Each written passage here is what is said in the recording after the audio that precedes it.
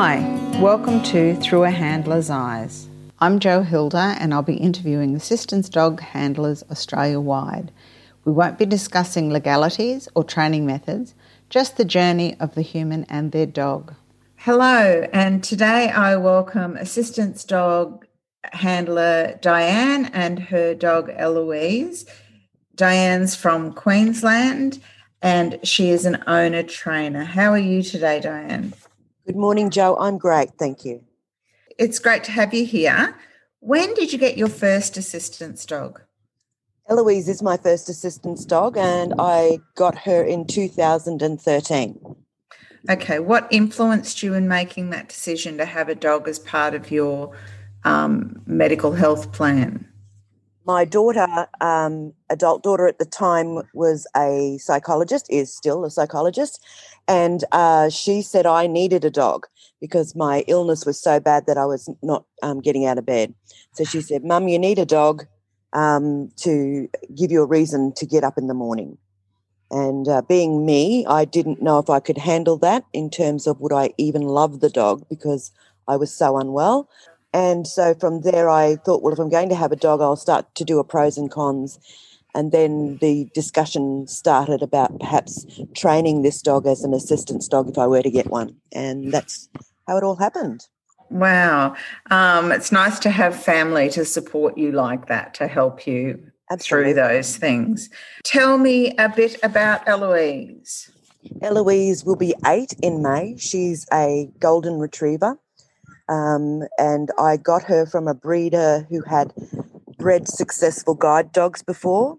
By the time I was ready to make a purchase, I'd decided I would do the assistance dog route.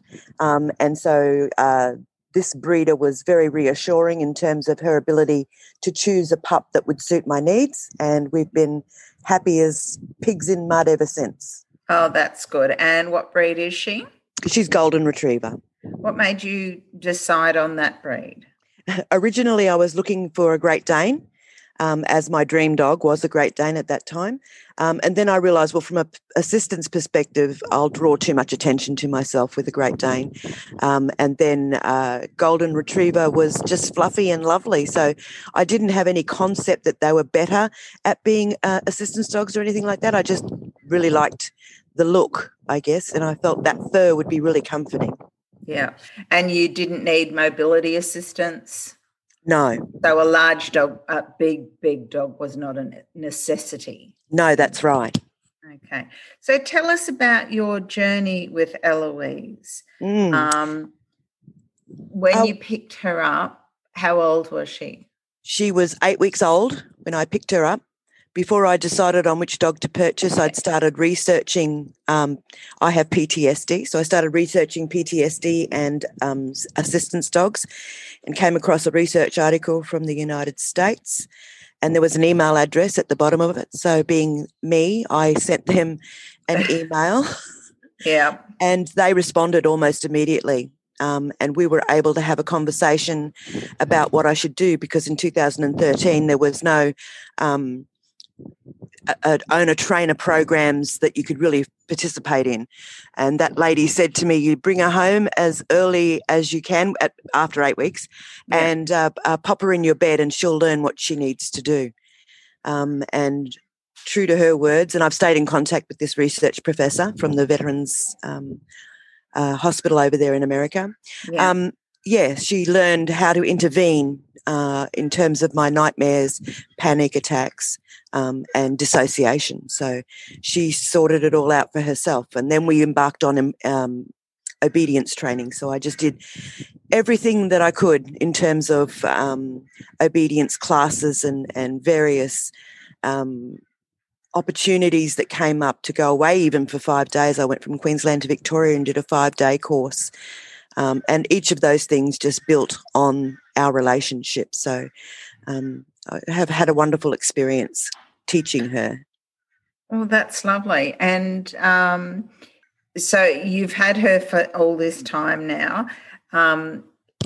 Is there anything About, does she have any quirkiness or anything like that? Tell us about her personality a bit. She's a big goofball.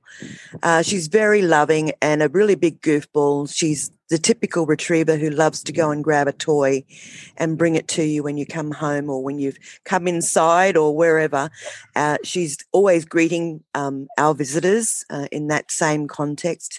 She's very, very gentle and loves children, loves people, and she's just a big, fluffy bundle of love. So her personality is really, really sweet is probably the best word. But when she's being a dog, she's a typical retriever. She loves to tug. She loves to dig. She loves to swim. She loves all of the normal stuff. And what do you guys do for recreation? Like, do you take her to the beach and things Absolutely. like that? Yeah, she loves the beach, and because you can dig and swim, so they're two of her favourite things to do. Yeah. And yeah, we do. We go out on walks. We go to the beach as often as possible. And she's with me everywhere I go, even just as my dog, just as a companion in terms of when I'm visiting family or going places in general. If it's pet friendly, then I take her. I only take her out to work with me when I'm not well, which unfortunately is a lot of the time. But if I'm feeling well and I can manage on my own, then I give her the day off, so to speak. Yes, I understand that. Now, how did your family, obviously your daughter was encouraging, how did the rest of your family and friends react to you now being constantly accompanied by a dog? They've been very accepting. My family are supportive no matter what. That's just the gist of our family. But my friends, etc., have been very accepting of the situation that I would say no to going somewhere if it wasn't somewhere that was fair to take Eloise, as an example. So if she wasn't going to be comfortable and I wasn't going to be able to take her and I was unwell, then we would just refuse that invitation in both of our best interests. Yeah. And people have been really good about that. At the beginning, it was an unknown. You had to be in need of a seeing or hearing dog before it was acceptable for you to have a dog. It was very. It feels like decades ago, even though it was only 8 years. But it grew in popularity, and then. More people did. Yeah. Yeah, I think it's been legal since the 90s, but people aren't aware as they are of guide dogs or hearing dogs. Right. And so they still today you will have, I know of a guide dog team that has been refused access. Oh, truly. So, that's horrible. So there are people that still don't understand what the laws and that are surrounding them. But and your friends are happy for you to take her to their home and stuff like that? Everybody knows we're a team.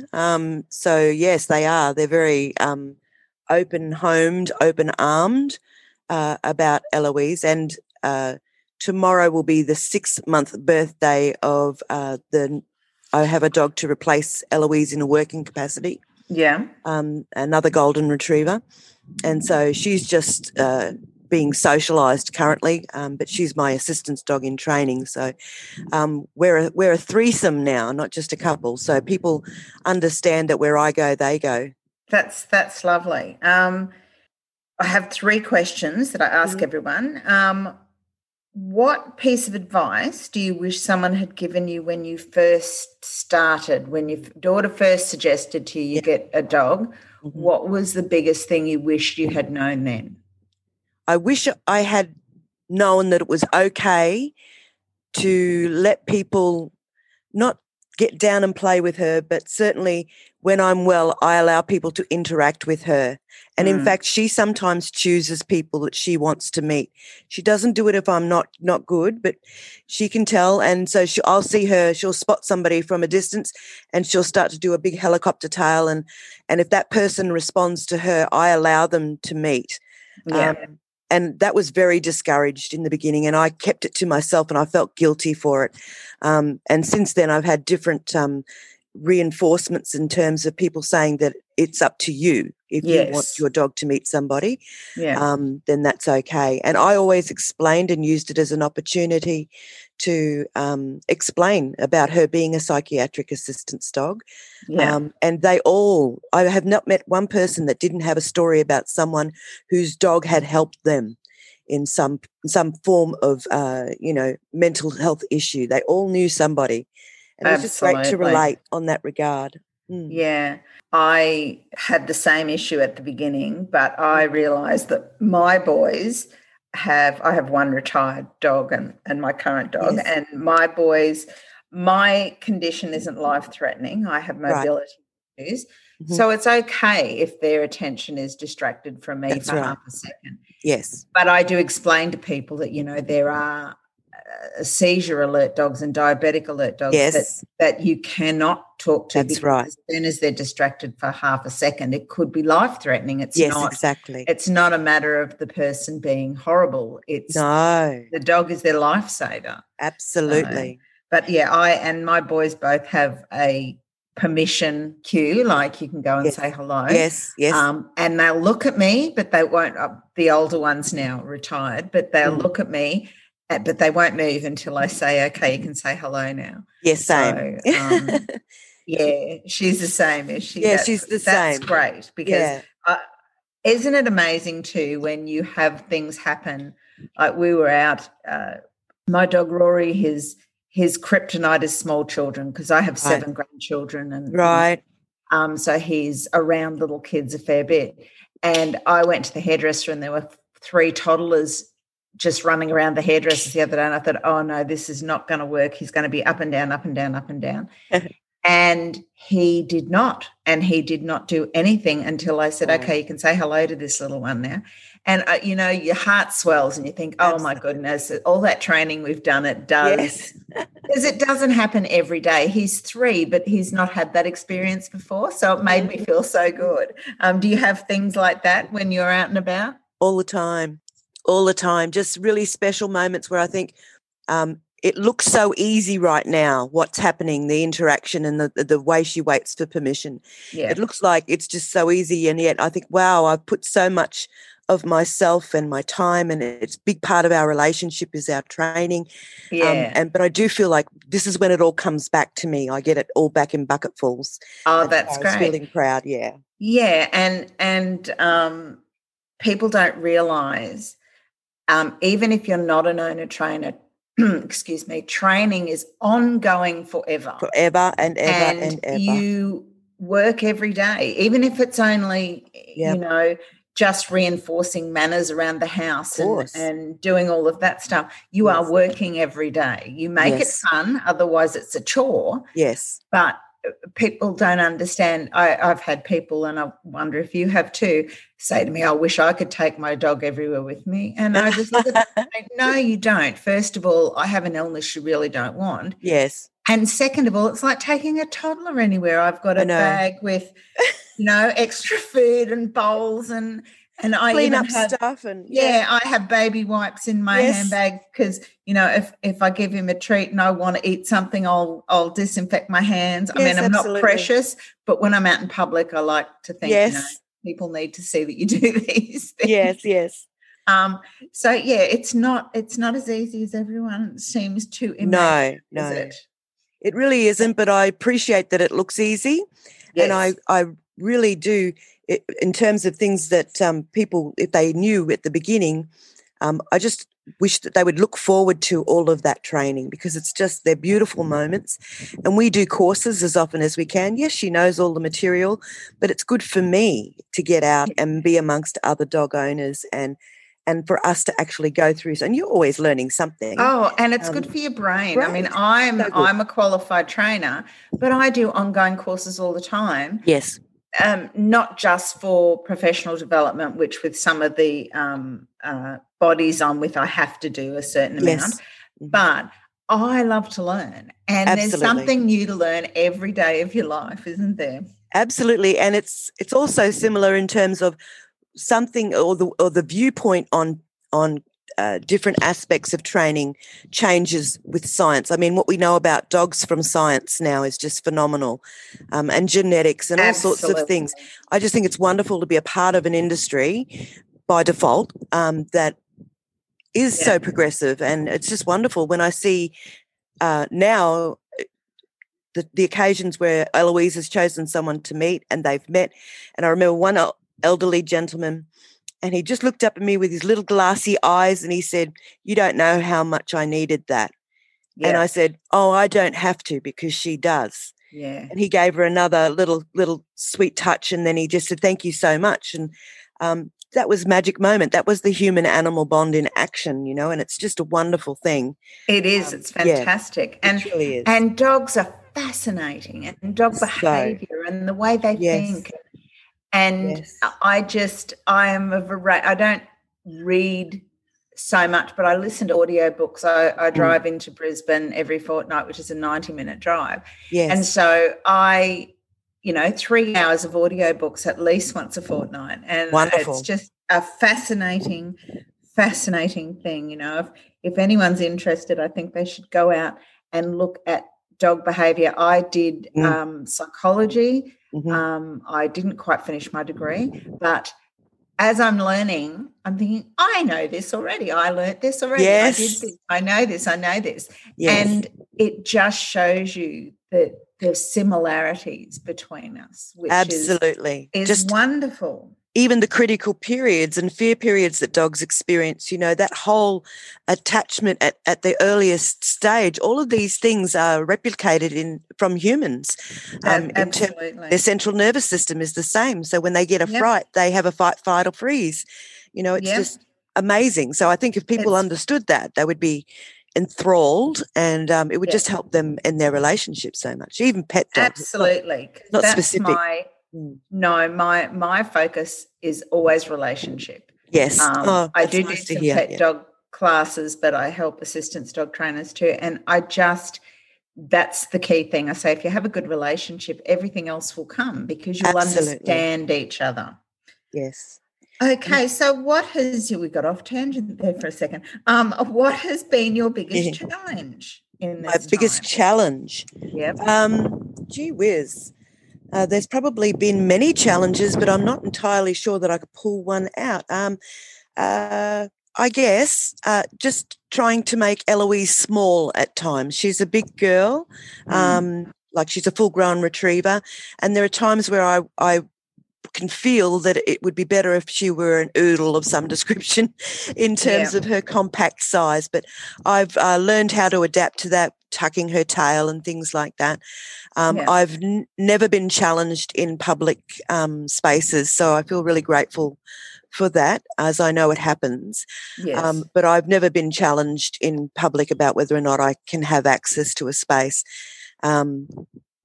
I don't know why, but it's just been a really, really good recognition for me in terms of, okay, if I guess maybe it's a confidence thing. I know that as you're aware in Queensland with GAD, if you have a GAD badge on, it frequently does bridge that gap because it's recognisable. So I put it down to that largely.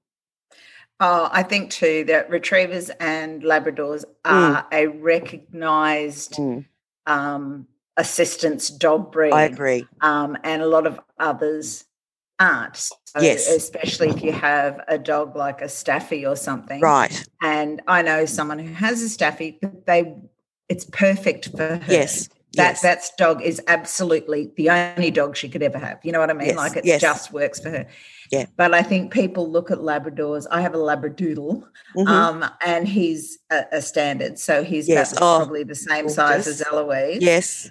And I think that, like, if they see a Staffy, they think pit bull or something. Yes. So they have that visceral reaction, which is sad, because it is sad. Every breed of dog, individuals in every breed of dog would probably be perfectly well suited for this. I agree.